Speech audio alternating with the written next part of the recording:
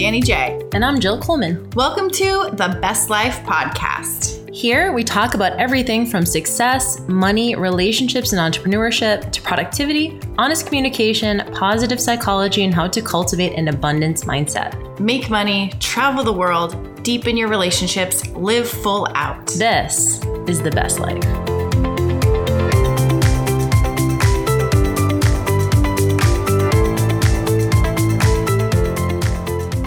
All right. Yay. Our video. Welcome to the Best Life Podcast. This is Danny J. And Jill Coleman. Hey guys. So we're actually on a Zoom video right now. So we'll probably post this on YouTube or Facebook as well. But just so you know, we are like seeing each other when this is the first time we're recording virtually instead of next to each other on the couch. So it's kind of fun. I know it's definitely fun. Although I'd like to point out that we actually just talked and caught up with each other for 30 minutes before we even could start this podcast because I haven't seen you in a couple of days. I know. To report on. It's been like 3 days. So yeah, we had to catch up. So today I'm really excited because we're going to talk about a topic that I'm really, really excited and into and kind of have shifted my brand and business into the last few years. And that's money. And It's like how to get it, how to have a more abundant mindset. What do you do with it? And the big, like bad 4-letter word, debt. And that's where I get really excited. And yeah, I actually really love talking about this because I know you're such an expert. You've helped literally like hundreds and thousands of women either get out of debt or, make money and take care of their family and all those kind of things. I'm interested in hearing each one of our stories and like kind of where we came from. Because I think a lot of people listening have had a similar, I think most people grow up with a scarcity mindset around money. And so getting into kind of like how you change that, when do you change that, what does that look like? And I know you have a whole curriculum that you do with people to like get them to start to look at money in a different way. And I think the mindset piece is so big. Yeah, it's so big. I mean, we talk about mindset a lot when it comes to body image and business. And I think there's so many parallels when it comes to money. And in fact, if anything, I think you can implement the same strategies and mindset around money that you can to relationships and that you can to business and that you can to your body and food. So I'm really excited because I think this will tie in well. So I was actually really curious because I know like we have a completely different background story. So our like from 20s on, we had like parallel lives, but growing up, we're very, very different. So I'm actually curious about your money stuff. I know we've had a few conversations and I've asked you about that, but I want to know like how you grew up around money and how it was talked about in your household. I grew up extremely grateful, extremely kind of lucky in the sense that I was always middle class, upper middle class. My parents put me through a private high school. They paid for college for my undergrad. And so I've always been super lucky. I think I didn't have an appreciation for money until I was on my own with it. And I never took it for granted, but it wasn't until I distinctly remember a conversation that my parents had with me when I was a senior in college. And they said, we've put you through school. We were able to do that. And we fully expect that you're going to be 100% financially independent at 21 when you graduate. And I remember feeling like, how could all my friends had parents that were giving them money. And I was like, how is that possible? How can you expect me to be on my own?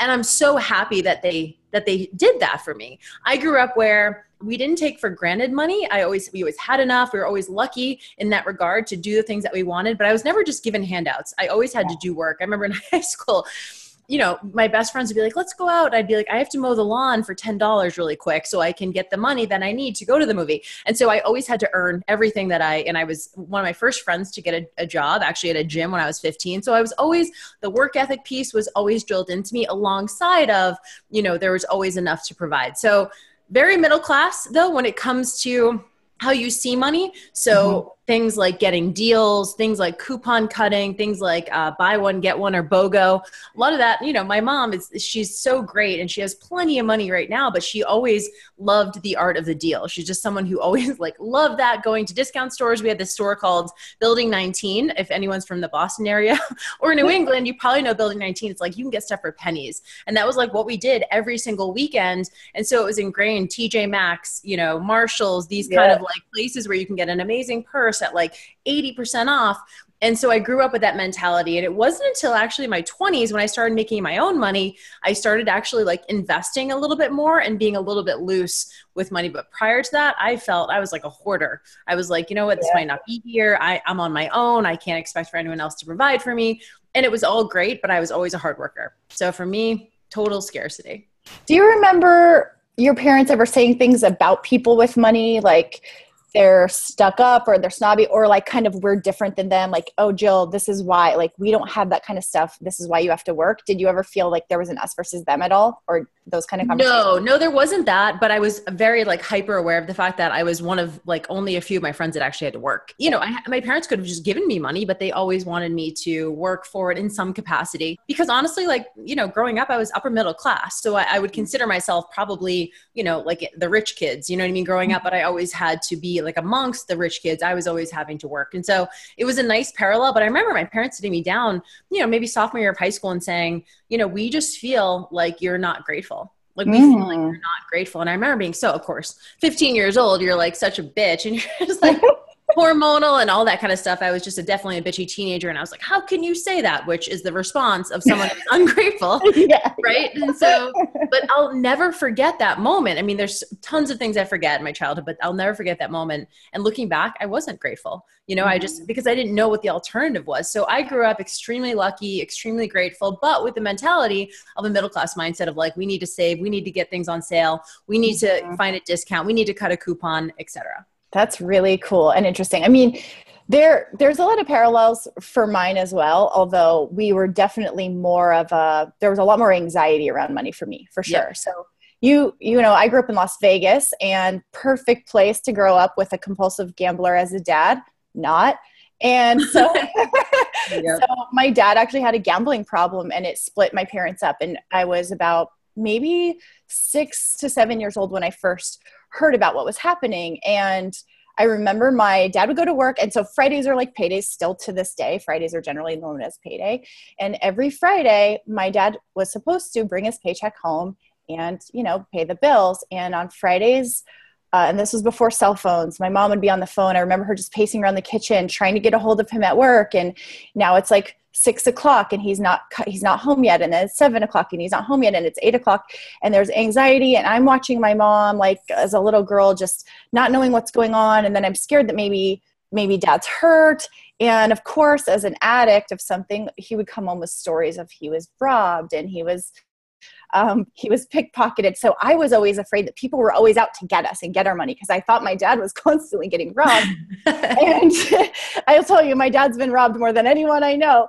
And I would even say stuff like, oh, I saw a homeless man and then I gave it. It's like, why would you give a homeless man your whole paycheck when you have a family and 2 children at home? Mm-hmm. But I didn't understand that. So there was just a lot of anxiety. And of course, once my mom found out what was really happening, he might get home at 2, 3 in the morning and I was asleep, and then I'd wake up to screaming and throwing and things at the walls and just crying, and my mom just using us as leverage. Like, how could you do this to your kids? And how could you do this to us?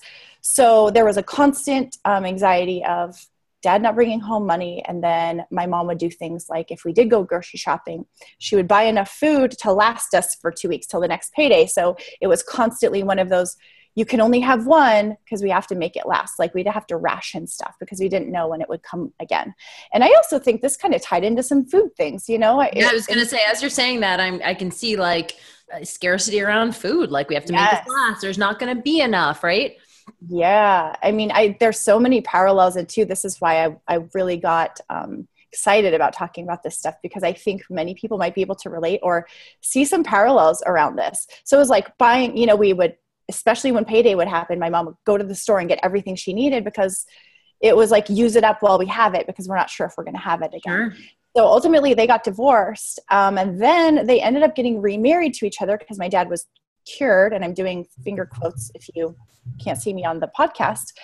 And of course, addictions last and they persist. So he'd have relapses, and we moved back in, and I was in 5th grade, and I had like allowance, and I'd get money for my grandma for birthdays, and my parents would make me buy my own things. So they would give me an allowance and I'd have to buy stuff. And there was a time where I had been saving money to buy myself new gymnastics grips, and they were like $40, 40 or 60 or somewhere along the lines of that.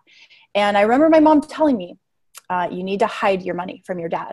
And so I was saving all my money, and I had like a piggy bank. It was a canister, and I put the bills, like the $20 bills at the bottom, and then I put coins on top of it. So I like hid the bills underneath the coins. And then I took that canister, hid it in my closet in a box, and then put a bunch of stuff on top of it. So I hid this money really, really well. And I went to go get it out to buy my gymnastics grips, and the money was gone. Like the bills were gone. Wow. And I was so like, that was a moment, like you said, you'll never forget. That was a moment I'll never forget, because I was so devastated and my heart sunk, because I didn't want to tell on my dad, because I thought that would break up the marriage again, because now they had been divorced already, remarried, but I needed my stuff. So I was in the middle of this. How do I tell anybody that my money's been stolen? Yeah. And obviously it was taken by my father. And if I tell on him, he's going to get in trouble. There's going to be fights. And so long story short, I did have to tell, and he did get in trouble, and there were fights. And so for me, money was very, very high anxiety producing. It was always scarcity. It was always this, like, we need it, but we don't have it. And so it was an interesting dynamic too, because I remember we'd get in the car, and like on Sundays, we'd go drive in these nice neighborhoods and look at big houses. And my family was really big on just like, oh, I wonder what these people do. And they must be so like, what do they do for a living? And my mom would just fantasize about like these lives that they had. And on the other side of that, she would also kind of make these comments of like, oh, they must be snotty or snobby. And so it was like this, you want something and you want to be something, but yet you don't want to be like that kind of person. Right. There's this big conflict constantly of wanting it and not having it, wanting it and not having it. Yeah, that was an interesting thing for me. So when I finally moved out, and I didn't I didn't have the luxury of having my college paid for. They told me right away, you're going to have to pay for it on your own. Yeah. So I was just a very hard worker, and I was very much a saver. I would not spend anything. I was really, really frugal. My first apartment was very cheap. I lived in the ghetto, like with a roommate. My rent was like $258 a month. Yeah. Mine was too, by the way. Like, just even though I grew up in that like way, as soon as I was on my own, like I was rationing everything. I remember my very first job, I was making $23,000 a year. That was my very first job. And I was just grateful, because I was like, it has benefits. Totally. But that doesn't really go that far. So yeah, right. Yeah. So it just, I feel like in a way they did me a service. I think for both of us, great work ethic. Yep. I worked really hard. I was really appreciative for what I had. And I was really, really mindful about spending and what I would get, and if I really wanted something. So same, you and I aren't like really into name brands and buying anything flashy or fancy. And I just think it was because I would buy what was necessary. And I also just started to value experiences over things, because those were things we didn't really get to go on vacations and do that kind of stuff. And it was something I always wanted to do. So what would you say to someone who is in that, maybe what you just described, feeling as though always stressed about living paycheck to paycheck, always stressed about where the next, there's not gonna be enough money, we don't have any savings. Like, what's the first step for someone like that? Yeah. So these are things that just keep perpetuating. So even though you and I both moved out, we still have these tapes playing in the back of our mind, right? So there's new things that come up. So let's say you started at $20,000 a year, and I started around there too. And what happens is the more you make, then your level of your cost of living goes up. Like, if you're making $20,000 a year and suddenly you're making 60, you could do one of two things. You could stay living at that 20 and just keep banking all that money, or you start to increase the things you're buying, which most people do. Most people go there, and then they find themselves going, how did I get back in this situation? I make decent money. I make a good living. Most of the women I talk to have dual incomes. Husband works, wife works, or they've got some money coming in, and they're going, I make good money. I don't know where it goes. And it's because we're constantly in that. We've just had these tapes playing where it's like, as soon as it comes in, you spend it, because you don't want to have it disappear, or whatever the reason is. So I actually found myself, I was doing really, really well until I was 23, and I was paralyzed. And what happened after that was my medical bills were massive. And this was the first time I'd ever been in financial trouble as an adult. And I ended up having to file bankruptcy because I had over $250,000 in medical bills. I didn't have insurance, and I was just out of college. I didn't have a job that could make that kind of money. So I got really, really depressed, and I kind of like gave up being really, really responsible with my money, because I felt like I was kind of screwed. Like, great, now my credit's ruined, and it wasn't even my fault. And I got a little bit sloppier. Fast forward a few years, my husband and I were caught in the the housing bubble crash, that happened all over the country, but Las Vegas was hit pretty hard, and we ended up foreclosing on our home, and he had to file bankruptcy because it was in his name. So it was like another big hit. And I think that going back to like relationships and identity, so often we also wrap our identity in what we do and how much money we make. Yep. And that was a big, big thing. When we lost our home, we ended up having to move to another state, move into an apartment. And I was devastated and embarrassed because I felt like it meant that we weren't successful anymore and that we weren't making it. And the downsizing was super embarrassing. And I think that one of the pieces that people get wrapped up in and stuck in is also how it looks to everybody else. So totally. I was just going to say that. Yeah. It's like the fear of, like we talked about in a couple episodes ago, we talked about kind of like going to worst case scenario. And I think what you just described for a lot of people is worst case scenario, having to like knock on my friend's door, sleep on their couch, ask for, help or reach out to someone, even though like, of course your friends and family would do that for you in a heartbeat. And I know you had some friends that you like that were gracious enough to have you guys come and stay with them for a couple months. It's not a big deal, but to you, it does feel like a failure or judgment, or you're going to be critiqued. And that's really scary for sure. But with like the actual, you can tell me the actual reality of it, like not that actually bad. Like you can still figure it out from there. Oh, totally. And it comes down to what you said earlier of when your parents said you were ungrateful, was literally just gratitude again. So we moved in with some friends. We decided to foreclose on the house. We didn't have to leave necessarily, but we were living there rent free for about a year. And we were just kind of waiting for the banks to come in, kind of like a lot of people were doing that. I just felt gross about that. And I finally just said, let's just leave. I don't want the stress of the banks coming and worrying that we're going to have to get out. So I had a business partner at the time, and she just bought a home. She said, why don't you guys come live with us? So I was just turning 30 years old. And of course, in my mind thinking, when you have this idea of ages where you should be at a certain point, right? Like I should be married and I should have kids and I should have a house. So I was like, I'm 30 years old and I'm moving in with my friends. It was so embarrassing. I felt like I was supposed to be selling that house and getting a bigger one. I was supposed to be getting a nicer car. And instead I was downsizing and moving in with friends. And it really was, for me, it was a really low point. And I guess there was just one day where I was bawling. Oh, I know I was bawling because I got a ticket. I drove right through a stop sign because it was snowing and there was snow on the stop sign and I didn't see it.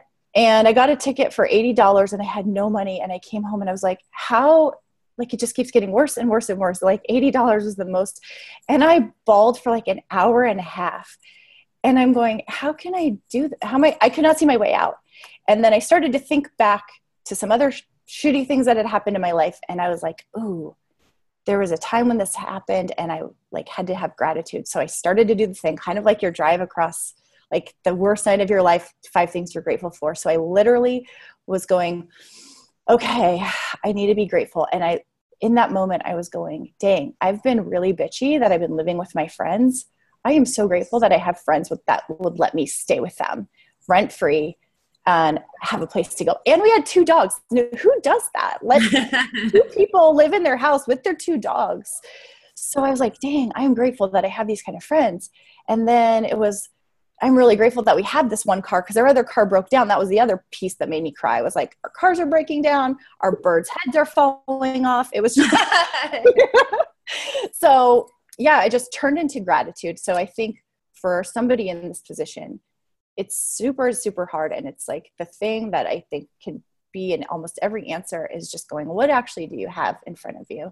You can, even if you're homeless, you can be grateful for like a blanket that night or somebody dropped off food on the corner. I think no matter where you are, you can find something to be grateful for. And I really believe that was when it started to shift. So I started a journal. I started writing down 10 things every night. And I've been inconsistent with this writing it down, but for a while we would just, before we went to bed, my husband and I would say things. And so literally right after we ended up moving to another state and I was still like not seeing my way out. And I found a woman, I was Googling myself, it's a weird ass thing that I do. And I found a woman named Danny Johnson who had a story that was worse than mine. She was homeless, turned into a millionaire. And I read her book and I ended up seeing her live. And I'll tell you the big thing that shifted, and that was giving. So this was like the thing that probably shifted everything for me. I had followed Dave Ramsey and I was trying to find out ways to get out of debt, but the giving and the gratitude were the things that really, really shifted. And I'm going to challenge anybody on this podcast, and I would love to hear what you do and your stories. But the one thing Danny said is like, people always say, when I make more money, I'll give, right? Like I'll donate to charities when I make money. But if you're not being able to give and be generous now, what makes you think when you're making $100 million that you're going to give away 100,000? Like you're going to be like, no, that's a lot of money to give away. So if you can start being generous when you have less, you're going to be more generous when you have more. And I was under the impression that if I can't pay the bills, I can't give to anyone else. But to be honest, I mean, nobody was going to come take the roof over my head away. So we made this effort to put 10% of our income into an envelope specifically for giving, and just got into this practice. And we didn't know where it was going to go. And one night my husband was out of town and I snuck in the closet and there was the envelope. I didn't know how much was in it. I opened it up, counted, there was $400. And I was like, holy shit, we can't give away $400. This is, my car could break down. Like this might fix it. There's like no way. So I almost stole half of the money that we had set aside to give. I was going to steal it because he didn't know how much. I was like, okay, I could steal 200, put it in my sock drawer, put the other 200. That's still a lot. Like the $200, let's be honest, that's generous to give away. Mental argument, told myself to just shut up, put it back. And a few days later, I was on Facebook and some group was trying to raise money for an orphanage to put a roof on it. And I was like, oh my God, this is where the money's going to go. And so I told Nate, I go, hey, we're going to donate to this orphanage. He goes, okay. I ran to the closet, grabbed the cash, ran to the car, drove to the ATM, put it in the ATM, came back home, typed in my debit card, $400, hit enter, and I freaking screamed that I just gave away $400. And that was literally the moment that shifted a whole lot for me. And right after, I mean, I can't even tell you how many like miracles happened right after that. But somebody who owed me money from 2 years ago came out of the woodwork and paid me back. I thought of a new business idea and I made like $5,000 out of nothing. And I truly, truly believe that when we're in, and I even do this to this day, when I'm in a really weird, stressed out place with money, I give money away. And so it doesn't always come back like it did then. But for me, I have to challenge myself to like, let that go and realize that it's not going to affect me anymore, right? If I'm already broke, I'm already broke. If I have $20 in my bank account and I give away my last 20, it's not like I could do any more out of that. So that's like crazy. And I'm actually curious if you do any weird stuff to like help your abundance mindset like that, or... For me, a lot of my shift came when I started valuing my time more. And so I was completely maxed out. I was lucky enough that I had built up my business to the point where I was working full time, and then I was working like 30 hours in the gym each week, personal training, teaching group fitness classes, and I was getting paid more and more and more over the years. But then I got to a point where I was completely maxed out. And it was at that point that I read a book called The 4-Hour Workweek by Tim Ferriss. So I know a lot of you guys have probably read that book or listened to that book. It was 2007. I listened to the 4-Hour Workweek and it completely blew my mind because Tim Ferriss started valuing time over money. And to me, I was like, that's a recipe for being broke. Like, if you choose time over money, like you're never going to fucking work. And so I remember thinking like, that's not going to work. However, staring me in the face was a schedule that I just couldn't keep up with. 70, 80 hours a week in the gym, working my ass off. And so I remember this was the huge first step for me in abundance and valuing my time. I actually went to my boss at my full-time job and I said, hey, I'm wondering if I can get off 2 afternoons a week, Tuesday and Thursday afternoons from like 1 to 5 and take those completely off. And I'm happy to take a pay cut to do it. At this point, I was starting to build Jill Fit and I was like, I need more time. I'm getting my master's. I'm like doing all this stuff. I said, I'll take a pay cut. And secondly, I would like for us to try and find some money to bring on an assistant for me to do some administrative work and things like that. And those were 2 really scary asks because he could have been like, nope, I'm going to find someone who can do it full time and is happy with the job, you know? Yep. So I was really scared to ask for that. At the same time, over a year period, I increased my rates with my personal training clients. And that was really scary too. But I, again, had gotten to the point where if people couldn't pay my rates, then I was actually going to be okay with losing clients. And I lost about 10% of my clientele when I went to $100 an hour. So I had worked it up from $17 an hour all the way up to 100, and about 10% of my clientele left. And I totally get that, but I did my best to like match people up, and we did some partner workouts. So really I was crafting a schedule and working less, but for the time I was working, I was making more money. But it was scary because I did have to take a temporary pay cut, right?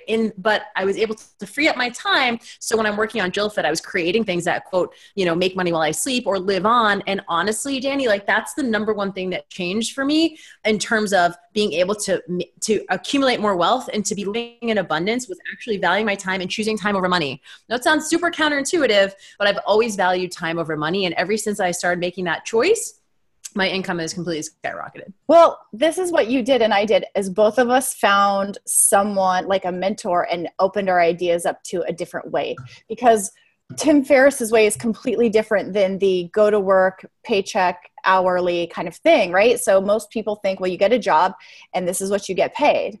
And there's Jim Rohn. He's one of my favorites of all time.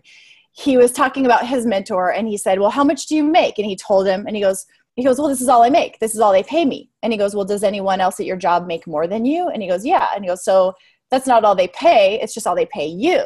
And so there's this idea that we can only make whatever we get paid, and that's really not the case. And so you learned a way to leverage your time and make more.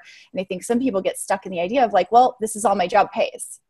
Well, so, okay. Right. You can look at it like, okay, we're going to build our business or build our wealth like three ways, right? It's either charge more for your services, which is what I did, take on more clients, which I was already maxed out at that, or create new products, offerings to hit new things, which is starting JillFit. And what you started with your online business with Sweaty Betties is like, that's a new stream of revenue. We haven't tapped the online space yet. Yeah. And so simultaneously, as you're making these shifts and you're valuing your time a little bit more, the other thing I was doing was I was being more abundant with my money. I was spending way more money than I ever had.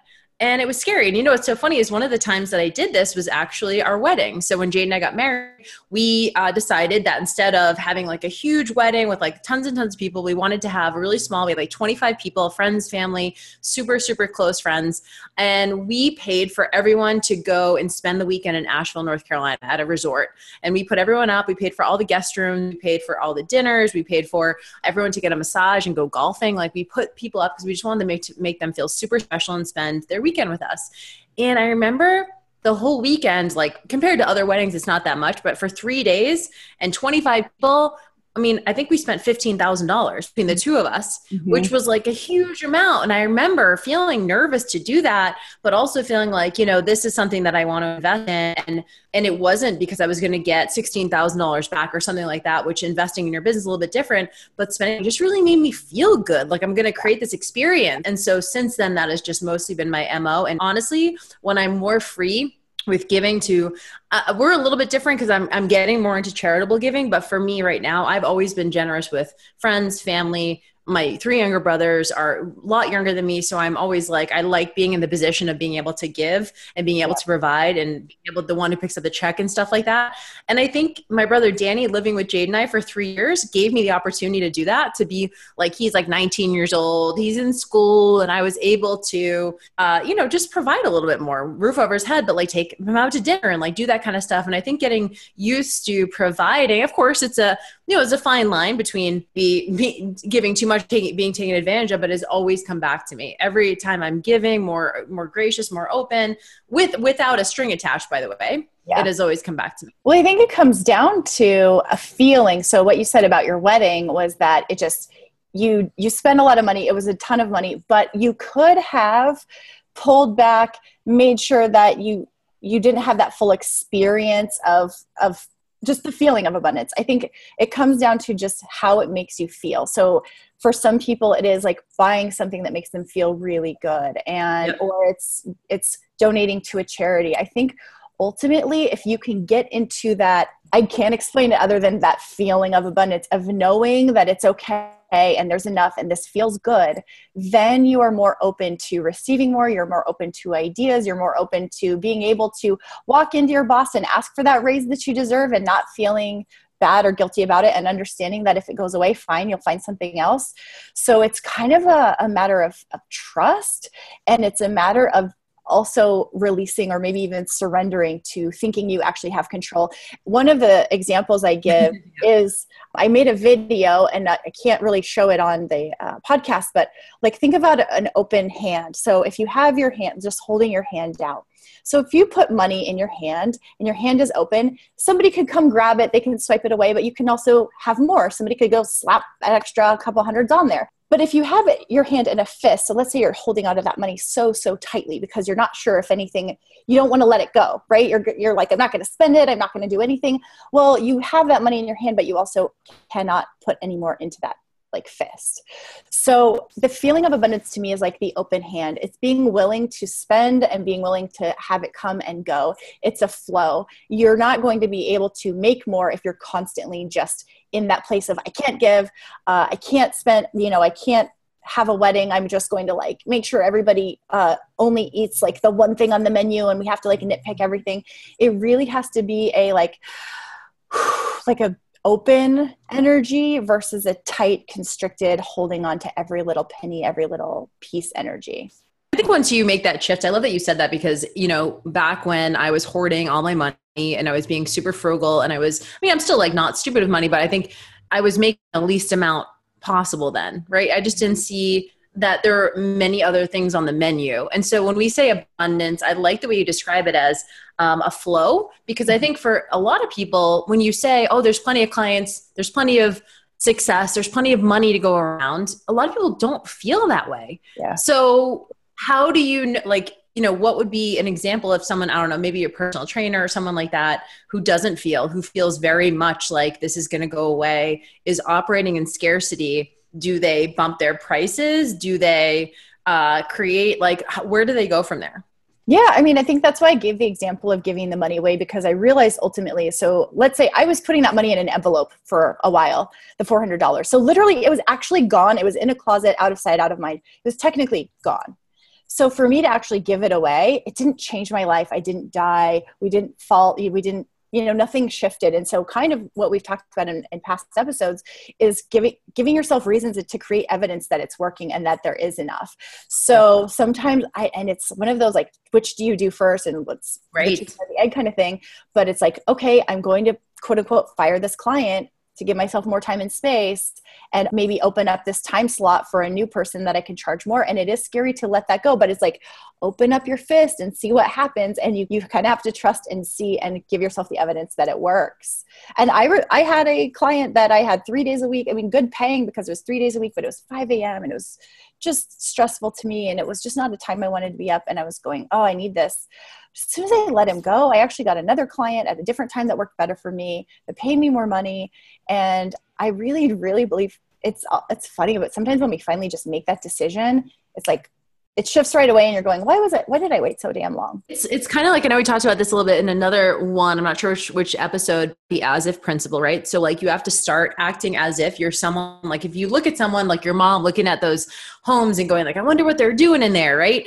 You kind of have to start living the lifestyle of someone who is in abundance and has money, has the kind of money that you want. So asking yourself in situations, you're not gonna be able to do everything, but like one of the things I pride myself on is being able to like take care of the bill, even if it's like a lot of money. Like, again, before I was as successful as I am now, like being able to pick up the check, even for my parents, they're in town, you know what I mean? It feels like I like the feeling of being able to do that when I can, or, like I said, providing for my brothers, or, even if it's investing in your business. I know for me, so if you guys are in business, you probably have an email autoresponder software or something like that. And the way these things work is you're collecting emails, and every time you jump to the next level of amount of emails you have, you have to pay more money.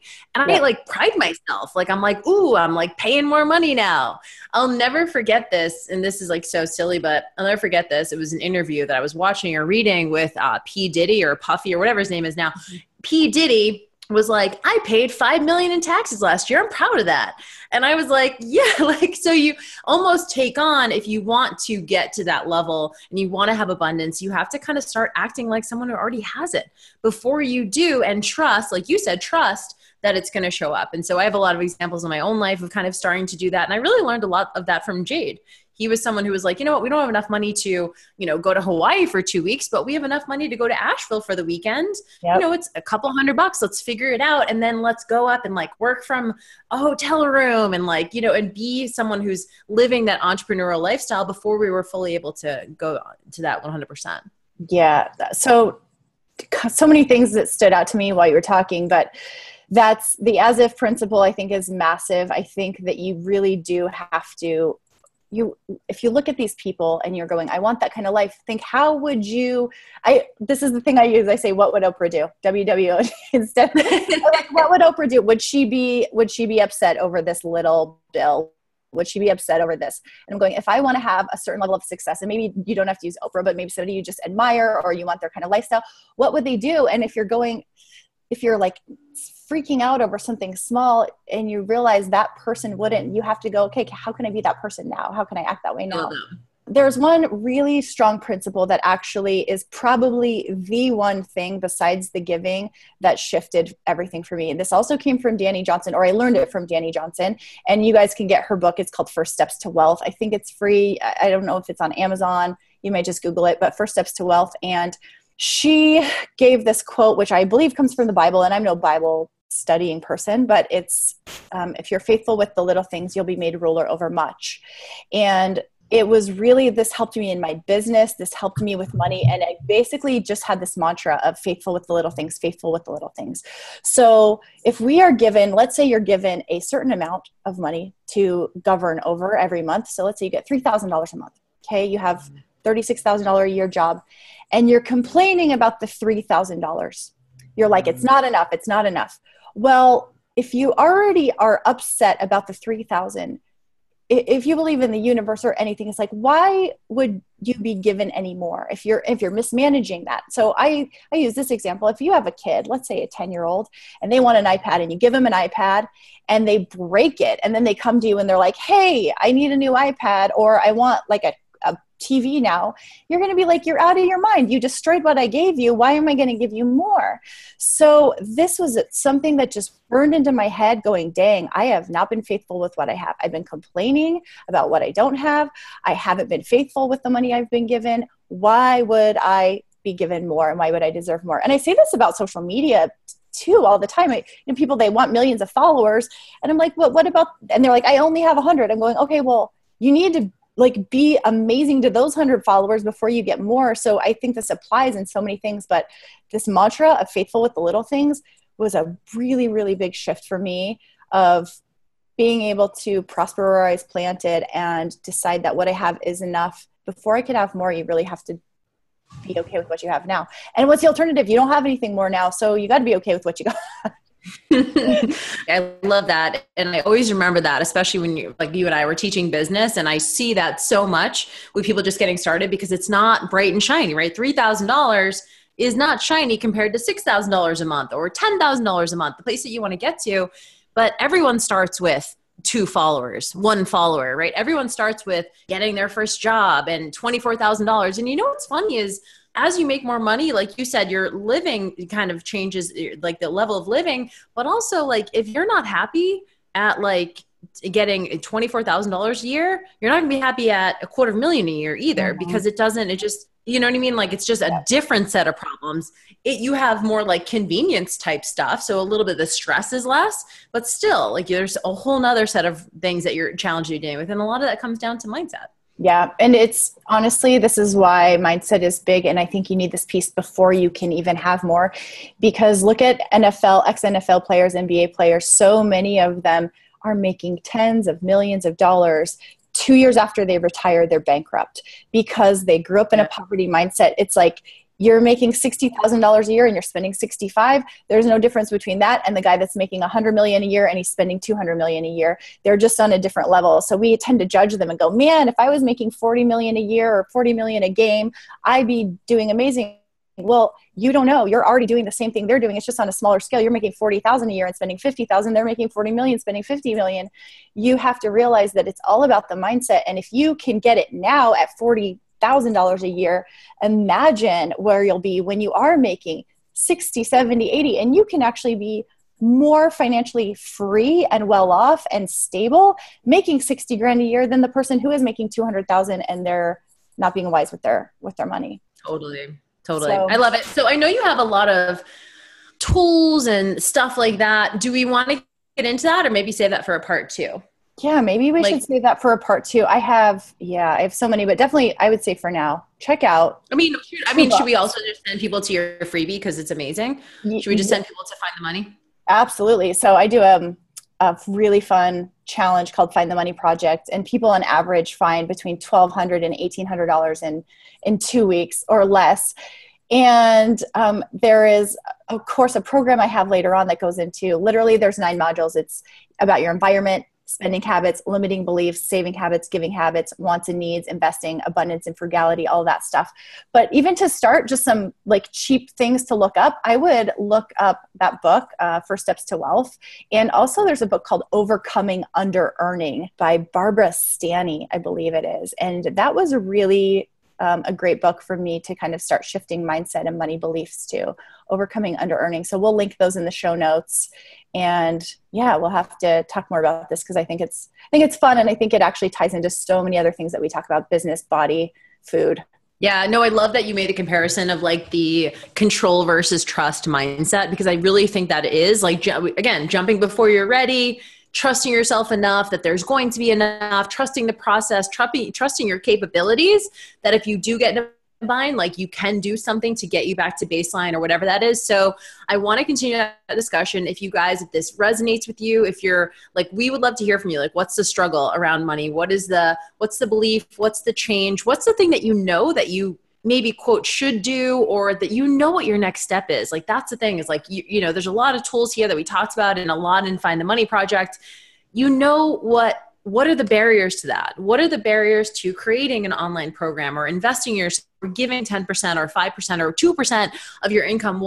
Or being grateful? Like, what are the things? I know sometimes it's so hard to be grateful when you want something different. You know, you're making a couple grand a month and you want to be making 10 grand a month. So it's hard to feel discontent and grateful at the same time. And sometimes we feel like if we don't have the discontent, it's like giving up. Yeah. Right? It's like, oh, if I'm grateful for this, that's going to take away my ability to strive. And I know for Danny and I, it was the complete opposite. It was the complete opposite effect. It's like the more like I feel appreciative for the clients that I do have, how I service them, the value that I offer them, I'm able to bring on more.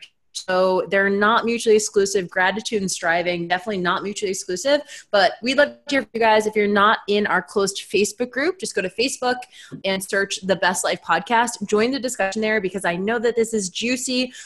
We talk to women all the time who want to make more money, don't know how to do it, want to feel in abundance, don't know how to do it, feel like they have a lot of barriers and things against them, don't know what the first step is, or even have the courage or even know how to take that first step. So make sure you join the conversation, because we can be talking about this for a while. Yeah. So I'm excited about that. Make sure to, if you really love this episode, maybe you share it with somebody. Please subscribe, leave a review and a rating, and share and tell your friends, because the bigger we can make an impact and you guys share this message, the more we can just, we can make more money, babies. Well, I mean, that's the thing. It's like, is it just about money, or is it about also impact? So for example, if you're a personal trainer working at the gym, you're maybe seeing, maybe at the most 20 clients a week, 20 different people, versus if you're like, okay, let me take a couple afternoons off, write some stuff on the internet, create a product or service that people can do at home and sell that to people on the other side of the country or the other side of the world. Now you're working with hundreds of people, dozens of people, thousands of people. And yeah, it takes some ramp up time. We'll certainly talk about entrepreneurship on the show, but like the impact of that, like all of us have gifts that like need to be more well received. And when you have the money and the ability to do that, you can reach so many more people. So if you can't, I forget, what was it that Brendan Burchard said at Summit of Greatness? He was basically like, you need the money to perpetuate the message, right? Yeah. If you don't have the money, you can't perpetuate the message, and the message is so needed. It's so valuable. And so we got to find a way to do it. I'm writing this down. This is going to be a whole episode of income and impact, because that is like really, really a big one we could talk about. Yeah, I'm super excited. Love it. So thank you guys so much. And we love to see your comments, love to hear everything. We love to watch your Instagram stories too. So we appreciate you, and we'll see you on the next one.